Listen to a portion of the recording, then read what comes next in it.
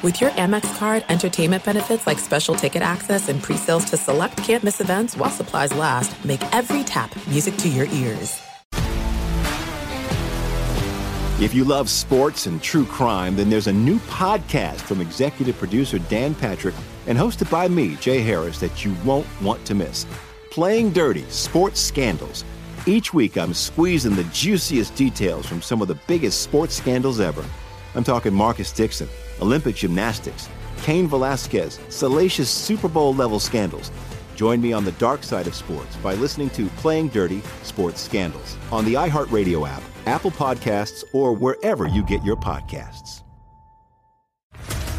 What's up, everybody? This is Stephen A. Smith, host of the Stephen A. Smith Show podcast. Tune in every Monday, Wednesday, and Friday at the very least as I bring you all new episodes that feature the biggest headlines in the world of sports, pop culture, business, and I answer your phone calls and respond to your tweets. You'll hear my unfiltered opinions and straight-shooter interviews with top celebrities and game changers. All that and more. So listen to the Stephen A. Smith Show podcast on the iHeartRadio app, Apple Podcasts, or wherever you get your podcast. The Book of Joe podcast is a production of iHeartRadio.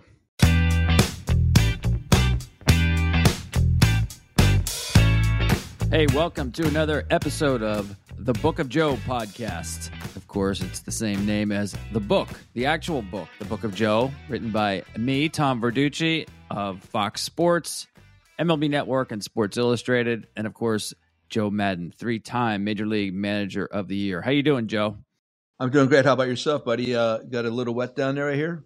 Yeah, how about that? A postseason trip to Dodger Stadium and Petco Park, and I got rained on in both places.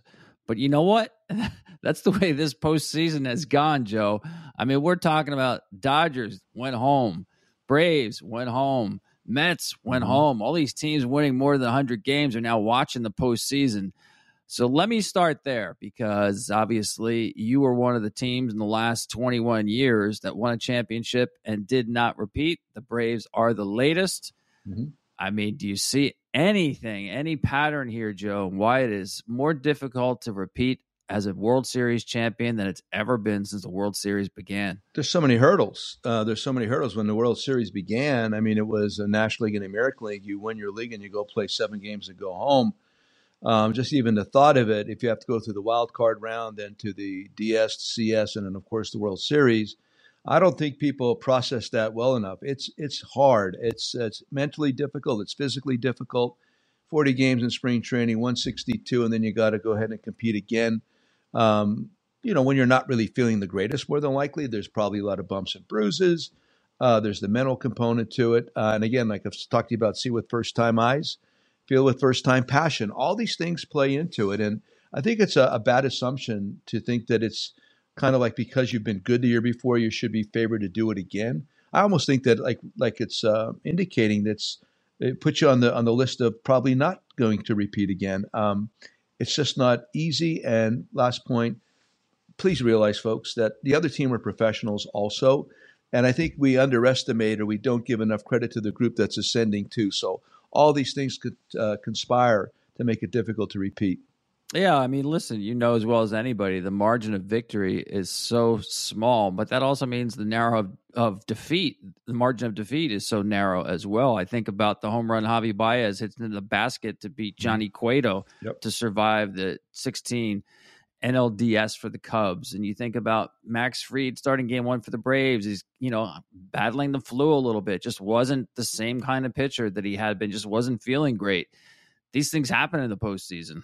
Yeah, I mean, there's another layer to this that it's hard to describe, and it is feel. And I know I get maybe scoffed at by those, but that those don't understand. But it's true. I mean, there's a certain vibe that's attached to a club that's been doing well. Look at the Phillies right now, and the vibe they got going on, and the Padres too.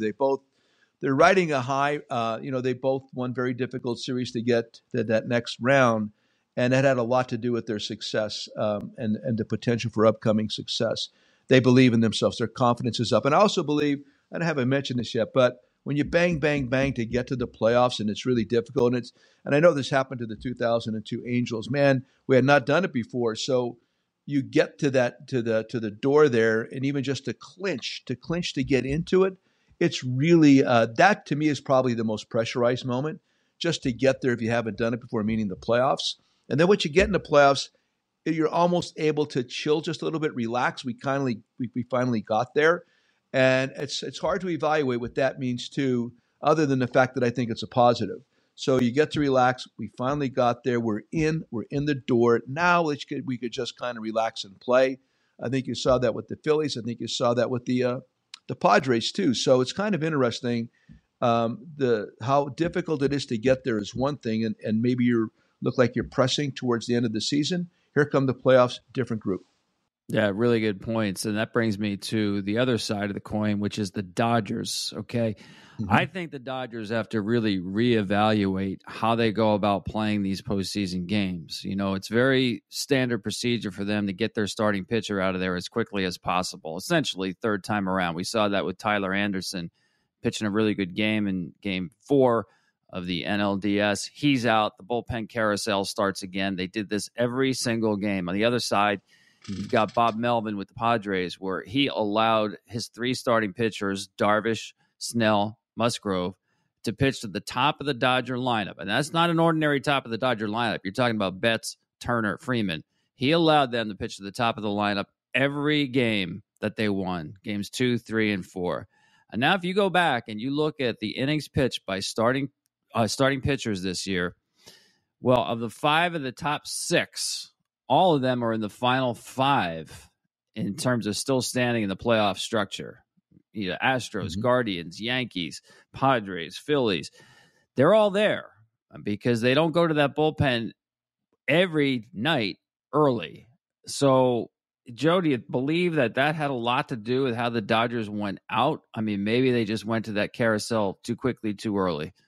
Well, yeah, over the course of 162 games, I understand the process, I think, to a certain extent. But like I've talked to you about before, I'm into trends, and the trend is the playoffs. It's different. It's just different in the playoffs, and you can't rely on the large sample size all the time. So, yeah, I think maybe moving forward they may reevaluate it. Again, I'm not smart enough to know that if my pitcher's pitching well, it's time to take him out. If I'm watching the stuff is good, you watch the reaction of the hitter at that particular moment. You can see late on fastball, you can see breaking balls actually getting better. Command confidence when he comes in after the inning, when he comes into the dugout, you can see how he walks in. You can watch him sitting there. There's different things you're going to look at other than just a pitch count number or the inning that we're in. All this stuff should matter. It does matter. And some groups like to be more sterile. And with that, then when you're making decisions just based on those numbers, I understand from your perspective, whomever's doing it, it's somewhat easier and it's more definable and it doesn't require feel, experience, wisdom, whatever, because it's hard to evaluate those kind of things. But I appreciate what Dusty does and I appreciate what Bomel's done. Now, listen, I think David has done a wonderful job. I'm a big fan of Dave Roberts also, but it's just, again, organizational philosophies are different. Yeah, and how about this matchup here in the NLCS of managers? You've got Rob Thompson, baseball lifer, right? I think he's been in the game about 37 years, gets his first opportunity to be a big league manager this year when the Phillies fired Joe Girardi after a 22-29 start. You mentioned Bob Melvin. He's been around a long time. I've always thought he's done a great job with bullpen usage. He actually has managed the 4th most number of games of anybody who has not won a pennant, and now he's 4 wins away from getting there. Joe, as someone who took a long time to get your first big league job, and we talked about this a lot in the book, you were ready for it at that age, at the age of 52, and the struggle to get there was part of the charm of being in the game. But how about those two guys sitting there, what you feel for those two guys getting their first chance to go to a World Series? Couldn't be happier. First of all, I'm happy for Robbie that he got that job and they made it official. He absolutely deserves the opportunity. I was very pleased that it worked out that way for him. I don't know Robbie well, just to say hi in conversation, but I've watched him work with the Yankees. I know the respect that his players, the teammates have for him and other coaches in the game. So could not be happier for the man. And Bo Mel and I have always communicated. I think he does a great job. Actually, I think I told Andrew at one time, listen, when you fire me, you should hire Bob Melvin. I think I told him that specifically. I like the way he goes about his business. He's on top of things. There's no question about it. when it comes to bullpen usage. I know he communicates and relates well with his group. So I'm a big fan of his also. Both these guys, you wish them nothing but the best. And you're right. I mean, you wait. Bobby didn't have to wait as long as I did or Robbie has. But when you wait that long, you should feel convicted in what you believe and what you want to say to your guys. There's no real gray areas left, and you're not searching. You've done these kind of things before, maybe not on the major league level, but you have the experience of doing them before. Yeah, I love that. By the way, quick story on Rob Thompson. Of course, he was with the Yankees for many years. He would run their spring trainings every year. Mm-hmm. And he was really influenced by George Steinbrenner when it comes to attention to detail. And he told a great story that Steinbrenner would take him to Tampa Bay Lightning games, and he'd pick him up at the minor league complex. And every time that George would pick him up, as he's driving out of the parking lot, he would notice certain cars that were backed into their spots. And he would always ask Rob Thompson, whose car is that? Whose car is that? And Rob said, why do you want to know, whose car that is? He said, because the guys who back into their spots are the ones who are in a hurry to get out of work. I'm not sure I want those kind of guys working for me. He didn't miss a thing. The boss. Yeah, a little bit too deep for me. Hey, when we get back, once I saw this play happen, I knew I had to ask Joe Maddon about it. I can't believe it goes on in the major leagues. I want to get his take on it. You'll want to hear this when we get back to the Book of Joe. This show is sponsored by BetterHelp.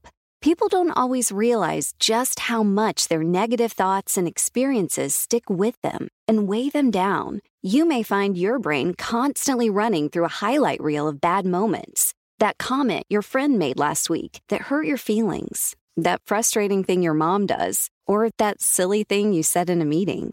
Maybe it's time to get it all off your chest. Whether it's a tiny annoyance or something much bigger, talking about it can give you some relief and lead you to a potential solution. That's where therapy comes in.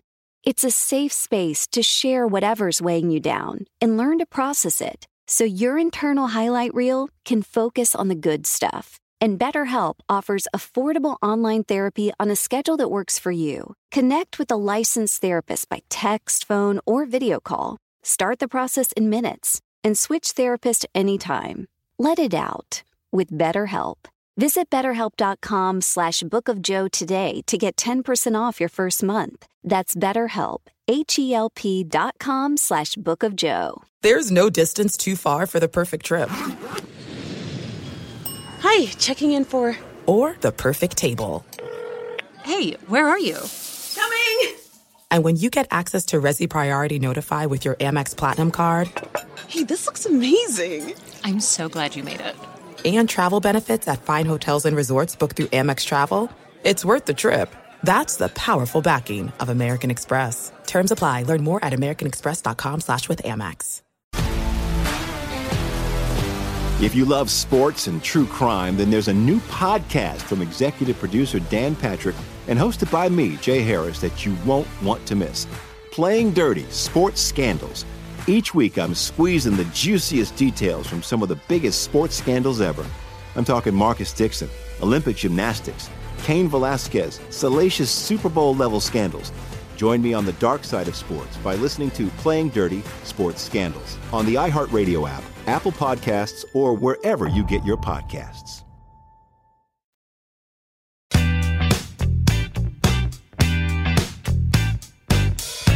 Welcome back to the Book of Joe podcast with Tom Verducci and Joe Maddon. And Joe, the play that I referenced earlier, it reminds me of Little League. First and third, where the runner, in this case it was Juan Soto, is literally dancing into second base without a play being made on him. Now, I get it. It's first and third. There's 2 strikes on the batter. There's 2 outs. The go-ahead run is at third base. Mm-hmm. You don't want a middle infielder to vacate his position, open up a hole on a ground ball, and you lose the game because you're defending the runner at first and allowing the runner on third to score. I get it, but it's the big leagues. There has to be a way to defend that play without giving up that base so freely. And that base, by the way, was huge because it became a 2-run lead for that San Diego bullpen rather than a 1-run game. And it was game over with Juan Soto being allowed, and I mean allowed, to take second base.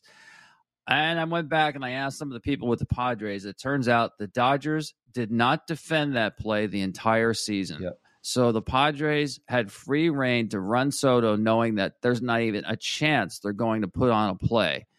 Now, if you run a defensive play against that play at all during the season, at least you create some doubt in your mind on the Padres side, and maybe Soto doesn't run, or at least you think about it. But to me, Joe, should never happen in the big leagues where there's 100% chance of anything. And this was 100% that the second run was going to move up for free into scoring position. So I want to hear your take about this. Well, in spring training, I do this all the time. We go through that particular play. And easy concept is early in the game, you're trying to stay out of a big inning, that first and third situation. Yes, you go ahead and you throw through. You try to get an out. I'll take the out at second base. I'll even give them a run under those circumstances to avoid a big inning. So that's exactly how I describe it during camp. And so we have a specific play designed for that, where you're going to throw through as opposed to maybe arm fake throw to third or just holding onto the ball completely.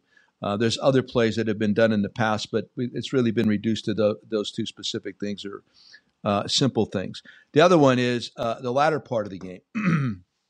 One of the things I really want them to be able to do under those circumstances is earn the run from third base. Earn it by have to hit the ball. They have to put it in play. They got to move the baseball, as opposed to have the runner stop, trying to steal the run that way, possibly a bad throw by the catcher.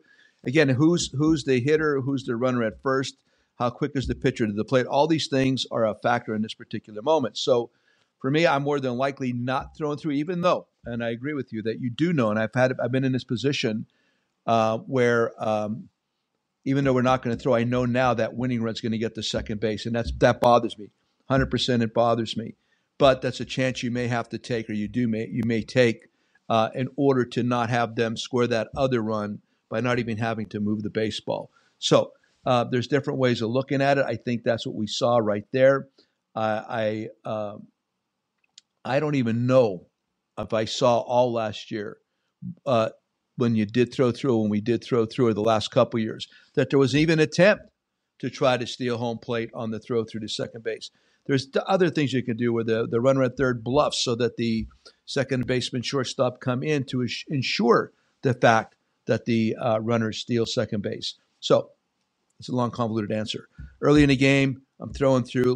Latter part of the game, if it's a one-run lead, I may choose to not throw through because I want them to earn the run.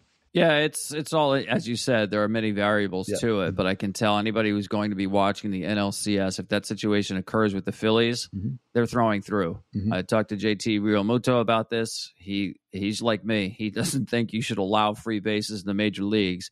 He said, we're essentially playing a game of catch between me and the middle infielder. You're telling me we can't execute two throws before that runner comes in? Now, you do take a risk. I get that. Yep. But as they run the play, they have the second baseman usually covering. He comes into the grass or near the grass, right, towards the first base side of second base. So he's cutting the distance between first base and the runner, while obviously keeping an eye on third. So the way the Phillies run it is that's not a free base. I think that at least puts doubt in the Padres' mind that if they're in that situation, they'd better be prepared that the Phillies may defend that runner going to second base, that it's not a total free base. And for me, Joe, anything in this game where you create doubt in your opponent, I'm all for it. Yeah, the other thing is, I mean, with that, the runner at third base has to be aggressive, and that's where the other play comes into with the full arm fake throw to third, and you got to know your runner at third. There's times you will designate before a series begin, we're going to go after a particular runner because we know sometimes he could fall asleep or sometimes he gets overly aggressive. So there's so many different ways to evaluate that. And furthermore, Realmuto, just by the way he spoke to you, is very confident that he can complete that play. Some guys aren't as confident. The other thing is, who's the relay guy who's throwing the ball back to the plate? What does his arm look like? And then furthermore, I mean, the pitcher's time to the plate. All this stuff matters. So you have to, again, it's not just one size fits all for me. I would evaluate all these things before I decide. But overarching, early in the game, we're going to get stay out of the beginning. Latter part of the game, they have to earn their run. Yeah, and at the risk of getting a little bit deeper into the defensive positioning weeds, right? I had to bring this up. It didn't decide the game, but it was early in the game, the deciding game, the Padres won. Freddie Freeman is batting with Mookie on third base and Trey Turner on second. Early in the game, scoreless game, the Padres have Will Myers, the first baseman, playing in on the grass on Freddie Freeman. I didn't get that at all. And Freddie, of course, hits a ground ball that if Myers is playing back, 1-run scores. Instead, playing up, he can't get to it. It goes by him for a double 2-run score. I checked with some people with the Padres, and there was a lot of eye rolling. They realized that was a mistake. Sure. That was just not good defensive positioning that early in the game. 100%. There's no other way to look at it. Will is a first baseman in the latter part of his career right now, and I love Will, but there's times I'm sure that he really does need to be directed. That to me is definitely on the player, but it's also that got to come from the bench too. Somebody specifically in charge of positioning for infield defense per batter, and I was in charge of that at some point. It's tedious, man. You got to stay on top of it. You can't fall asleep. You can't start watching the ball. What happens sometimes, you start watching the baseball, and when you're coaching, you cannot follow the ball. You're watching anything but the ball when that moment occurs, when the pitch is being thrown. So I would, as a hitting coach, I'd never watch the ball. As a catching coach, I'm not watching the ball. Infield instructor, I got to get to my defenders before the ball is thrown. So you can't watch the ball. You got to watch everything else. And finally, one more on defensive positioning. This involves something in your bailiwick, as you like to say, catching. Mm-hmm. Okay, the Padres they're big on not using the one knee stance behind the plate. Francisco Cervelli, who's hired this year as their catching instructor, he told Aaron Nola, Austin Nola, rather, you're not doing it anymore. He tried it last year. Nola did. It didn't work well. He had some leg injuries. Mm-hmm. Cervelli, big proponent of using the old school way behind the dish. Joe, there's been a lot of debate about catching. You have such a history with instructing and playing the position. What's your take on the one knee stance we see a lot of teams use? I don't like it. As a catcher, I would always instruct my catchers, you can go to one knee with less than 2 strikes and nobody on base. That was always the thing, because if you just needed a rest, it was more from a rest perspective, not being up on in your stance all the time. So with less than 2 strikes, it doesn't have to block the ball. And with nobody on base, you don't have to block the ball. Go ahead and chill. Remember, Tony Pena used to literally sit on his butt to get a ball down in the strike zone. And sometimes that's another reason. If a pitcher just can't get the ball down, I would ask my guys to sit or get to one knee like that just to force him down in the strike zone. Now, I'm going to defend this too in a sense, because I've seen guys block pitches that are starting on one knee that I didn't think they can do. I really didn't. I was baffled, and I'm impressed by the technique that's evolved for the group that has learned how to catch off of one knee. So I thought that wouldn't happen. It has happened. I'll defend that. The part that I think is difficult, the bad habit occurs from throwing. When you get to one knee with the runner on base, sometimes it can become more problematic to just receive the ball and throw it. Your footwork can get screwed up unless the pitch is in a perfect spot. So last point too, and nobody's talking about this. I can't believe the umpires let them get away with it. This framing component where the glove is moving so much before, and I'm watching some of the games on TV, and you see guys pull balls that I knew back in the day you'd never get that call. I would prefer umpires to say, "Hey, listen, stop pulling pitches. You're not getting anything." Now you're gonna hear from the fact that these guys are so scrutinized with an obvious box painted on the television screen. But if I'm an umpire, I would tell guys, stop pulling those pitches on me, man. You're not going to get them. And that used to be a part of the conversation back then when this wasn't as scrutinized. If they thought you were framing too much, too obviously, then you would get reprimanded by the umpire. So I prefer tried and true. Absolutely. I'm okay with one knee, less than 2 strikes, nobody on base to catch a break, or to get the ball down in the strike zone. They're doing it right now for the elephant kind of thing, where they move the glove so much prior to the pitch being thrown that it's easier to do that from one knee, where that glove hand, the receiving hand, can move more freely based on that particular stance as opposed to a more conventional stance. It's all tied together. I prefer the traditional, but there are times I'm okay with one knee. Good stuff, Joe. Hey, when we get back with the Book of Joe podcast, I want to ask Joe about what it's like actually being in the dugout for a postseason game when, as he said this in our book, it's kind of like the Starship Enterprise taking off. The speed of the game down there in the dugout, especially in the postseason, well, it's a lot faster than you might think. We'll dive into that next. There's no distance too far for the perfect trip. Hi, checking in for... Or the perfect table. Hey, where are you? Coming! And when you get access to Resi Priority Notify with your Amex Platinum card... Hey, this looks amazing. I'm so glad you made it. And travel benefits at fine hotels and resorts booked through Amex Travel, it's worth the trip. That's the powerful backing of American Express. Terms apply. Learn more at americanexpress.com/withAmex. If you love sports and true crime, then there's a new podcast from executive producer Dan Patrick and hosted by me, Jay Harris, that you won't want to miss.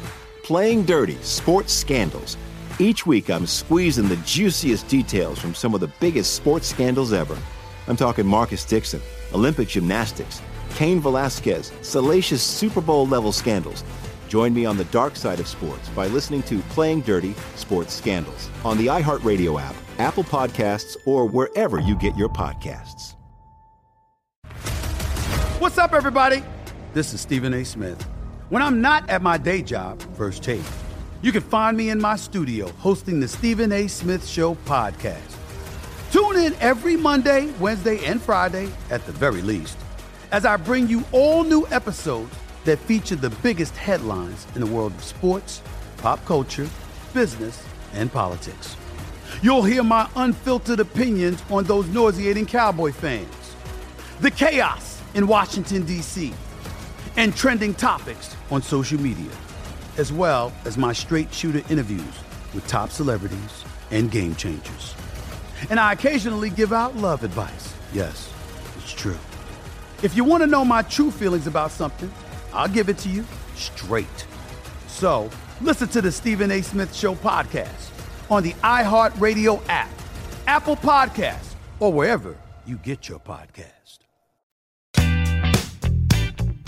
Welcome back to the Book of Joe podcast. And I mentioned, Joe, the speed of the game. We talk about the speed of the game, maybe velocity pitchers, foot speed runners, ball coming off the bat. But how about for a manager? Did you feel that running postseason games, that the game was a little bit different given everything at stake and some of these crowds, especially when you're on the road? Yeah, you have to be on top of it even more.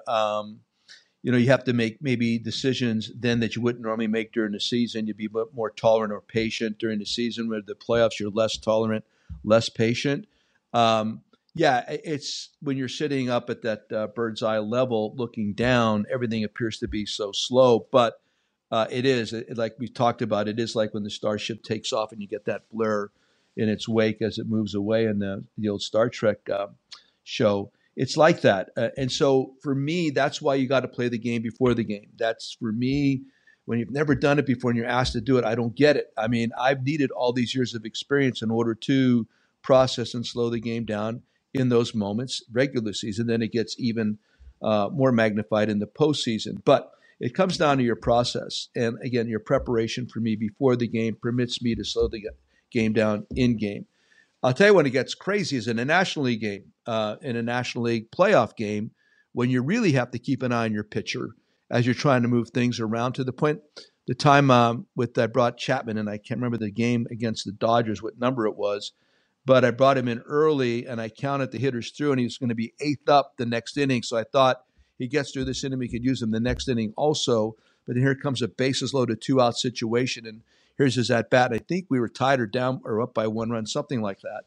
Anyway, I had to go to Montero, and I had to take him out of the game, but I'd done all my counting. I was right about that, but the inning got extended at Montero. It's a 2-strike grand slam, fortuitous. So the National League preparation or the National League game under these circumstances, to me, was more difficult than the American League game because you don't have to keep an eye on your pitcher batting. Yes, you always are in advance. You're always in advance of every moment. And that's something you have to think about before the inning begins. You're thinking about the pitfalls. Yeah, that's interesting. You think about the pitfalls. Yeah, you talked about Montero. Yep. If Montero doesn't come through there, you're in a tie game and your closer's done. Correct. There's no more correct. Chapman. And that's just, you have to make that decision right there. And again, you did the due process leading into that moment. You counted it out. It was unlikely that he was going to come up that inning, but he did. And then there's no way you're going to let him hit right there in a tie game just to permit him to go back out there and pitch. So you roll the dice, 0-2 breaking ball, slider, cutter from Blanton to Miggy. And I'll tell you what, that's one of the loudest home runs I've heard in that ballpark. Yeah, that was amazing. And speaking of loud, the 7th inning at Petco Park in Game 4 in the NLDS was crazy loud. Let me tell you, but I want to go to where it started, Joe. It was a leadoff walk with a 3-0 lead. Tommy Kahnle on the mound for the Dodgers. Mm-hmm. I don't know about you, but I feel like watching these postseason games that a leadoff walk, it doesn't start a rally. It is a rally. It just seems to be an incredible momentum changer. It feels like in these postseason games, you give a team a base, it's going to come back and bite you. So, do you feel sometimes that you do have to be quicker to get a pitcher out? I know there's a 3-batter minimum rule, so you're not going to take him out after 1 batter. You can't do it. But right. The idea that you have to kind of stave momentum as quickly as possible in a postseason game, how about that? That's why it's harder to nail it down with all these relief pitchers, because you have to face 3 hitters. I was talking about that. I think we talked about that earlier, this matchup component in the latter part of the game. Theoretically, back in the day, not bad. I mean, if I have this nice yin and yang, righties and lefties to work with, and you're working against the lineup that they're not going to pinch hit for. And if you know they're going to pinch hit for, that's where you utilize your reverse split guy. I mean, there's all these different things that you think about in advance. But right now, to nail down that many innings when the guy's got to face 3, you got to have some really good relief pitchers, I think. Listen, I've had some good pens. I've got some good guys, but it's really an unnerving thought to think that you have to nail down the 6th, 7th, 8th, and 9th on a continual basis, where these guys, and again, we've talked about it, relief pitchers are held to this impossible standard of being perfect, having to be perfect all the time. So all this stuff in consideration, man, it's hard to match it up. And I agree with you. A walk in late in the game, especially in a playoff game, is a rally. You're absolutely correct. There's a different mindset that evolves around that as opposed to a hit. From the pitcher's perspective, I lost the plate. All of a sudden, we got a runner. The manager, everybody starts squirming in the dugout, and it's felt everywhere. And speaking of the Phillies, by the way, they have a couple of players that you're very familiar with managing them: Kyle Schwarber, Brandon Marsh. I look at this Phillies team. I don't know. It just maybe because they're winning 5 postseason games so far, but the mix of players there seems to be very good. I think there is a little bit of vibe of the 2016 Cubs for me with this position player group.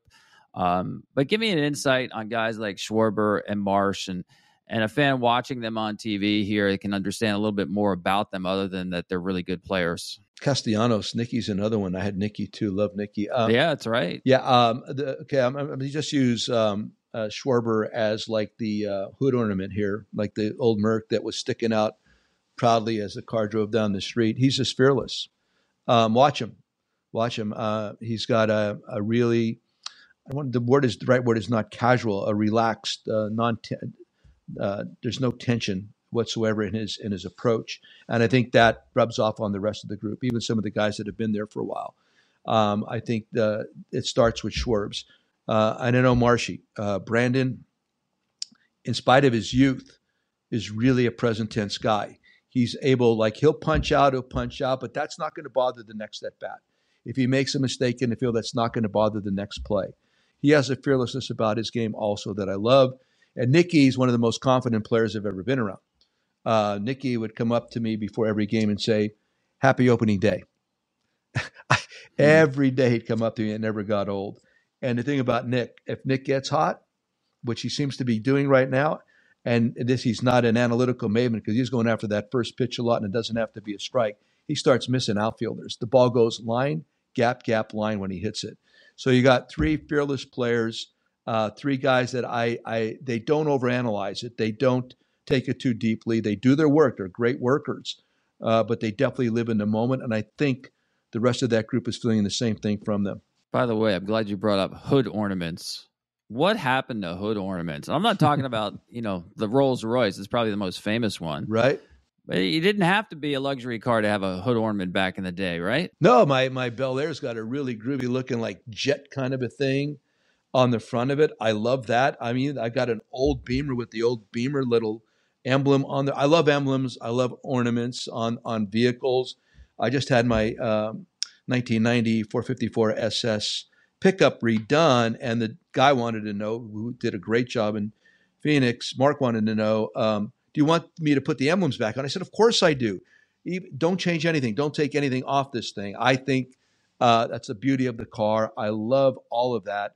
And you're right. But I remember the Merc. The Merc had the dude with the helmet with was that Pontiac sticking out? No, it was really Mercury. Proudly. Yeah, that was the God Mercury, right? On the dude with the helmet. Yeah.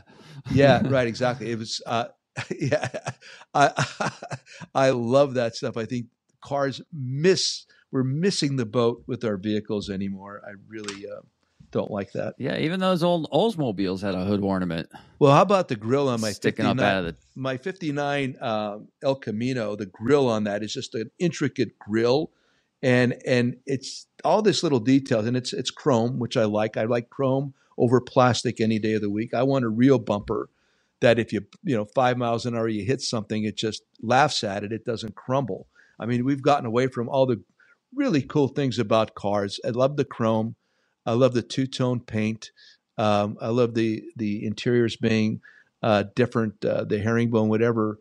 I miss all that stuff. Cool stuff. Well, the next time we talk, Joe, we'll talk about a couple of hood ornaments in the NLCS. Manny Machado and Bryce Harper. How about those two guys? 30 years old. They were free agents at the same time. They both signed with teams that hadn't won in at least 6 years. I'm talking about a winning season. Padres, in their case, have never won a World Series. Philly's been a long time for them, going back to 2008. I can't wait to see those two guys match up, Machado and Harper. So without giving anything away here, is there a team you like in that series? I like.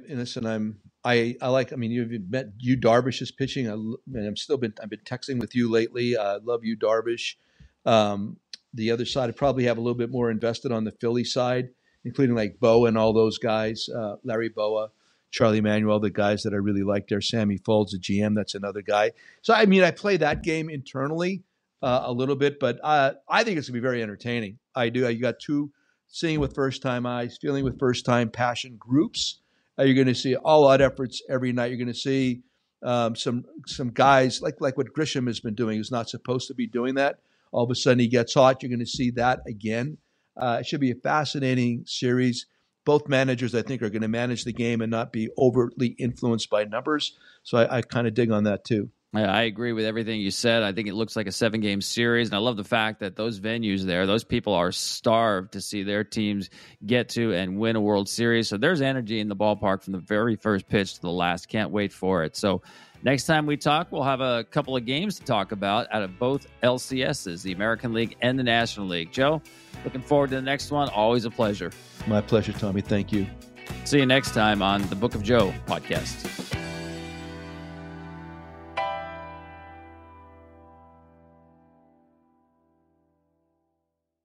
The Book of Joe podcast is a production of iHeartRadio. For more podcasts from iHeartRadio, visit the iHeartRadio app, Apple Podcasts, or wherever you get your podcasts.